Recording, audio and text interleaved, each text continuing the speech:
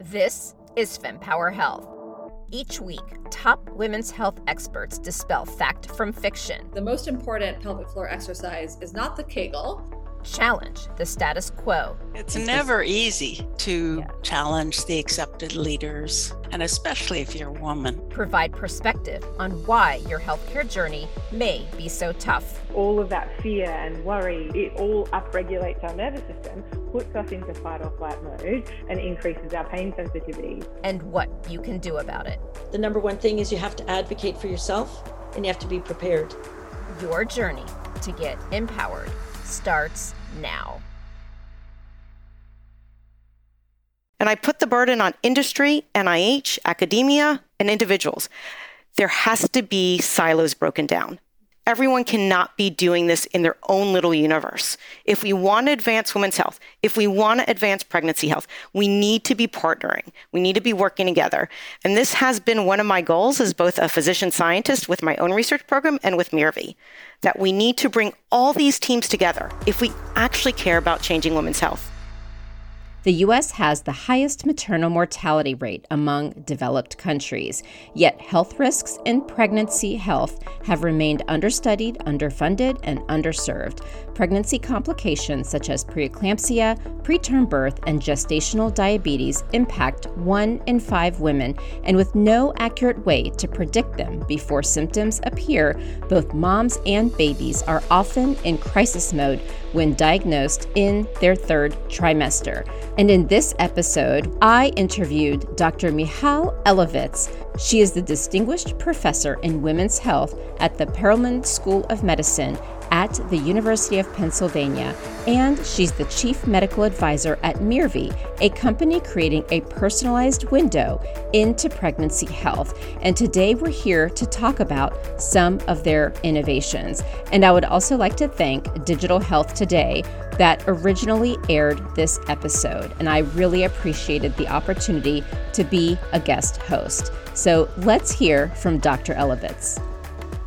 It is so nice to connect with you today and talk about pregnancy complications, which we all want to avoid. So before we dive into the discussion, why don't you start out by introducing yourself?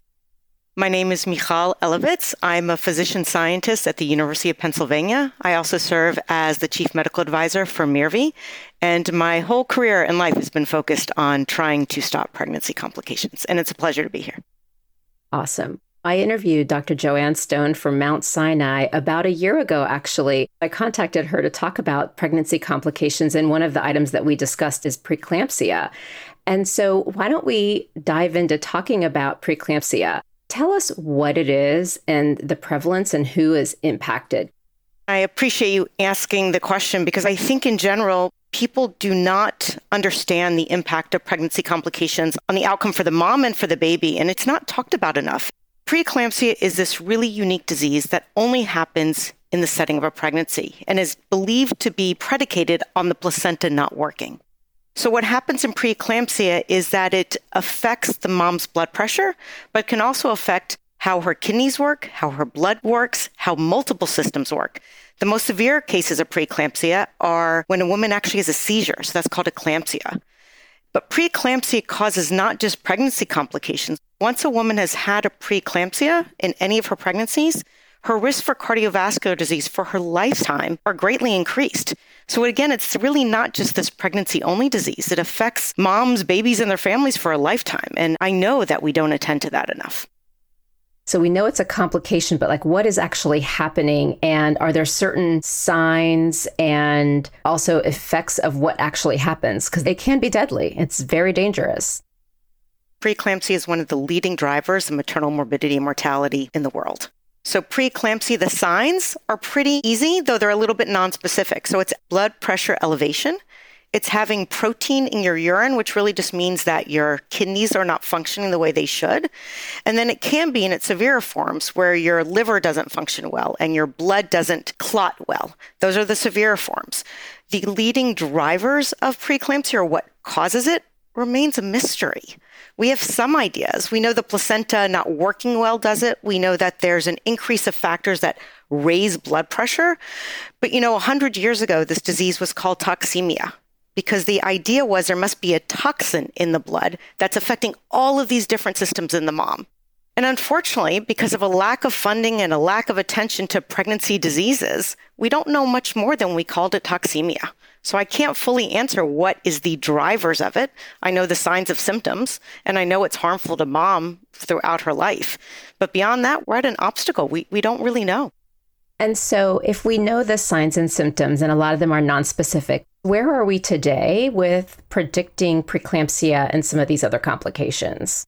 So what I want to be clear is while the clinical symptoms of preeclampsia are nonspecific, they're very easy to also diagnose. So if a woman comes in and doesn't feel well, or even for her routine visit, her blood pressure is not hard to take, right? So if a blood pressure is, for example, 170/100, we know she has some pregnancy hypertensive disease, right?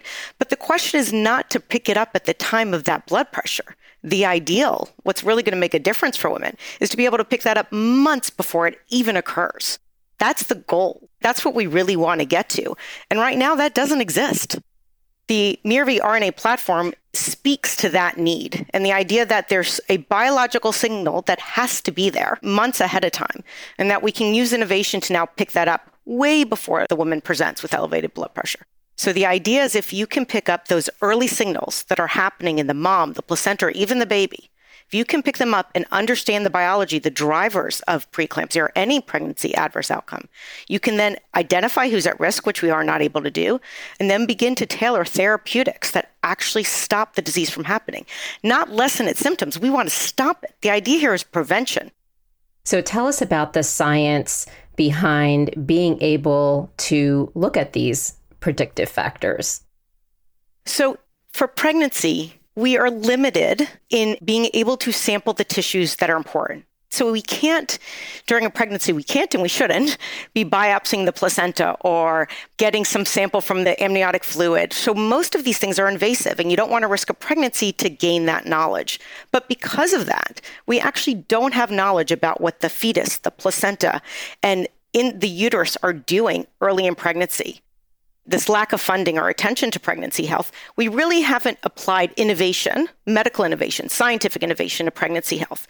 This cell-free RNA platform that MIRV is leveraging is able to say what is happening at these tissues in a non-invasive way. So our placentas, the baby, and again, the uterus are constantly changing, right? At the cellular level, things are happening. That cellular information is then released into the maternal blood. And you can then take it and say, what is happening at these tissues that I can't access? And by doing that, you can now say, is this a normal process? Is this an abnormal process? And what about these processes are leading to disease? And can they identify who's at risk? So it's really for the first time taking this innovation and being able to say what we can tell at these tissues that are not reachable by traditional means during a pregnancy. Can you differentiate between what you were just talking about that MIRV is testing versus what people may see for carrier screening or the non-invasive prenatal testing? So absolutely. And I appreciate the opportunity to really dissect these two out. So the genetic screening or the prenatal testing where women are being offered to look at either, as you said, for carrier diseases or for trisomy 21, or what we more commonly known as Down syndrome, is measuring what's called cell-free DNA. So it's DNA floating around in maternal blood, which happens to anyone when they're pregnant. Part of that fetal DNA gets into our blood, and by the way, stays there. So when you take the DNA, it says, what is happening? What does the fetal DNA look like? So is there trisomy 21? Is there Down syndrome? Is there a carrier disease, a autosomal recessive disease that people are doing genetic screening for? That is different, right? That is more stable than the cell-free RNA. The cell-free RNA, again, released from the cell, constantly changes. So it's not a stable thing we're looking at. When we take the blood and look at the cell-free RNA, that changes over time. So you're able to look at the active expression going on in those tissues. Got it. And so if you were to get this, one, is it a blood test? And two, because it's looking at change, do you need to take it like every 6 weeks during your pregnancy? How does that work? So it is a blood test. So it's blood just drawn like a regular blood draw from the mom. It is the MIRV platform that we've looked at right now is at one time point. So there may be some advantage to looking over time. But what we really want to attend to first is, can we detect early and once so we can begin to think about identifying who's at risk and then applying therapeutics? The issue with a blood test that are recurrent is that you're likely going to miss that window of therapy. So the idea is early and once, identify who's at risk as well as attend to the underlying biology. Okay. And so right now we've talked about preeclampsia, and I want to finish this thought. So I'm going to be a pain on this one, which is you've been tested, you're at risk. So what are the treatments? Is it, as simple as just getting your blood pressure checked and then if it's a certain level, you go in? And then if you go in, do you take a medicine? What is it? So right now, the United States Task Force talks about giving a baby aspirin, which is 81 milligrams. It's a different dose in Europe. That's what's used in the US to prevent preeclampsia. And there's a lot of debate about this because in the studies, if you take all the studies together, they show benefit in, quote, high-risk groups. But again, what are those high-risk groups? They're either based on, to be honest, somewhat biased clinical risk factors or a prior history of preeclampsia. But again, that misses a lot of women who are at risk. If you had this blood test, and let's just take first-time moms who could not have had that outcome, right? They're first-time moms. If you could apply a test to them and say early on they're at risk, the first really low-hanging fruit is aspirin could work for them. It's an easy therapeutic. There are some people who would offer you should do this in all of them, but there's risk from just giving medication for no indication. So the idea of being able to screen and give a low-hanging fruit like baby aspirin, but even to your point, blood pressure medication, right? There's new data that we've learned from the pandemic that most women don't need to come to the hospital and get seen all the time. But the negative to that is, are we missing women who have hypertensive disease, and are we finding them too late? So even just rolling out something simple as home blood pressure monitoring is such an easy lift and something we prove we can do from the pandemic. To identify who's at risk and be able to offer that more increased surveillance for blood pressure is really easy and may prevent maternal morbidity or presenting with severe disease, which should be all of our goal. Right. No, absolutely. So then I guess as people are listening, they may ask this question, which is, and as you may notice, I like to ask it in every single different way just to make sure we've got it covered. So, we have this test that you can take with MIRV, but then we also have the blood pressure cuffs. So what's the difference? Should we just have blood pressure cuffs? Like, what is the benefit of having this blood test over that? We've shown that blood pressure alone in predicting is not enough. And it doesn't sufficiently identify who's at risk, right? You can be normotensive or have normal blood pressure all the way through your pregnancy and then present being 190 over 100. So the idea is of measuring blood pressure and those are at risk is actually, you're already saying, I think you're at risk for the disease. That's different than just saying, I'm using that to predict risk. Very different things. I'm glad I asked then. Okay. We started with preeclampsia. So what do you see as the future of where the science may go with these testing? So I think we have huge potential here. Right? The idea that we have now used innovation to say, what is happening at these tissues we can't access, right? What is the placenta doing that's different from normal pregnancy progression? What is the uterus doing? What is the fetus sending us in terms of a signal of what's okay or what's not okay? That we can do that now without being invasive, that we can actually say what's happening biologically, right? What's happening at all these tissues across pregnancy. And how that might be different in women who are at risk just opens up this whole new world of being able to predict and understand, equally as important, pregnancy complications. So to me, in my world, that means preeclampsia, gestational diabetes, preterm birth. So I've spent 20 years focused on preterm birth. And it is just an untenable burden on these children and their families. And to be able to say who's at risk and why just opens up this whole new paradigm to think about how we prevent these diseases. So when it comes to a test like this, one of the things that I find really interesting in the healthcare field is then how word spreads that something like this is available. Like I remember I spoke with ACOG last year. They had written an updated version of their book around pregnancy for all the different phases of your pregnancy. And one of the things in there that I spoke to them about is the new guidelines around having a visit with your doctor 3 weeks after you've given birth rather than waiting for 6 weeks. And I was like, do all the doctors know this? Do the insurance companies know this? Like, who knows this? And the response was, it's a question on their exam. I'm like, really? I come from a training background, and I can tell you one question on an exam is not a way to change behavior. So because I know how the system works and the complications, I think it's important to have the reality check of, okay, a test like this is available. Is it like with most things, you need a massive sales force to educate healthcare practitioners? Is it something that's known? Do the consumers have to ask for it? And then what about coverage as well? Like, where are we with that? So I think you are asking excellent questions and things that women should be asking all the time about their healthcare. In my role as a physician scientist, I can only attend to some of them, right? As a physician and as a mom and as a scientist, information should be readily shared. There's been a lack of transparency in general as far as data, as far as innovation, and as far as access. As far as, though, specifically about the Mirvi platform, right now it's all in research development. So it's difficult for me to speak beyond that. But I would say for research development, some of the things that I have taken and an approach, because I very much believe in equity as far as the test availability and as far as that it works in all populations. So to attend to that, our advisory board has, in my mind, some of the top leaders in the field who this is their goal. Their goal is to improve pregnancy health and to make it known what does and does not work.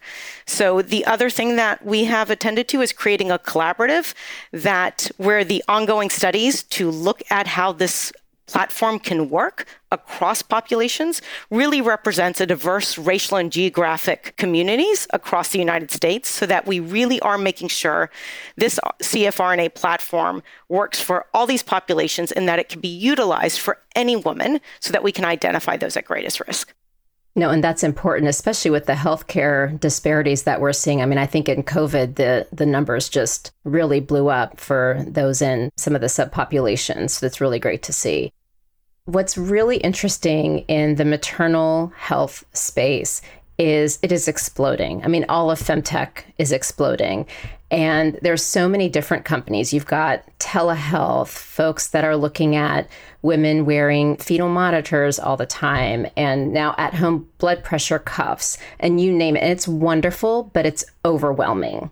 So I'd love to hear your thoughts on how this space is evolving and either concerns that you want to make sure people are aware of, or even just the excitement that you have over it. On one hand, I am so excited. I never thought in 20 years I'd hear femtech is blowing up, right? Maternal health is blowing up. Like, that's music to my ears. I've been doing this for 21 years and been screaming into the void, please get interested in pregnancy. Please get interested in women's health. But it does give me pause, because what cannot happen is that these efforts happen without rigorous data, that they don't happen with an equitable, diverse group of people and experts making part of the decisions and input so that the science is real. Women deserve better, and they definitely deserve this blow up of interest, but it should be done in a rigorous manner with thought that we don't want to just give women a lot of tests that don't improve their outcomes. Right? That should not be where the field goes. And I think the really important thing is that we need to make sure, and I put the burden on industry, NIH, academia, and individuals. There has to be silos broken down. Everyone cannot be doing this in their own little universe. If we want to advance women's health, if we want to advance pregnancy health, we need to be partnering. We need to be working together. And this has been one of my goals as both a physician scientist with my own research program and with Mirvi, that we need to bring all these teams together if we actually care about changing women's health. I agree. What's your greatest hope now that we have this science that you've been working on? What is your next step and greatest hope for what you guys are doing, or even for women? I have a lot of hopes. My greatest hope is that the global universe realizes that we are over 50% of the population and our health matters. And by doing that, we invest from both NIH, from industry, from nonprofits, that we invest in understanding the drivers of health and disease in women and in pregnancy. And by doing that, we actually create new avenues to improve outcomes. And that's my hope.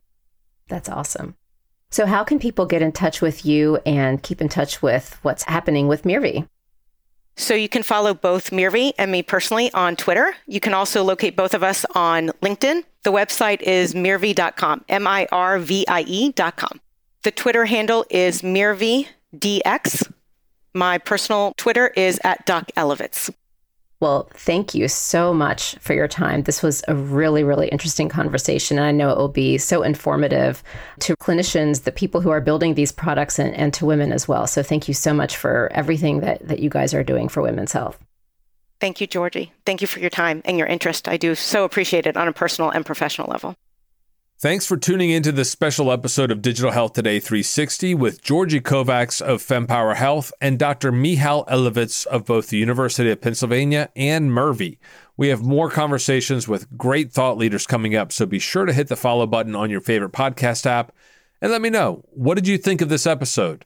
Drop me a line at host@digitalhealthtoday.com. That's all for now. Until next time, keep on innovating.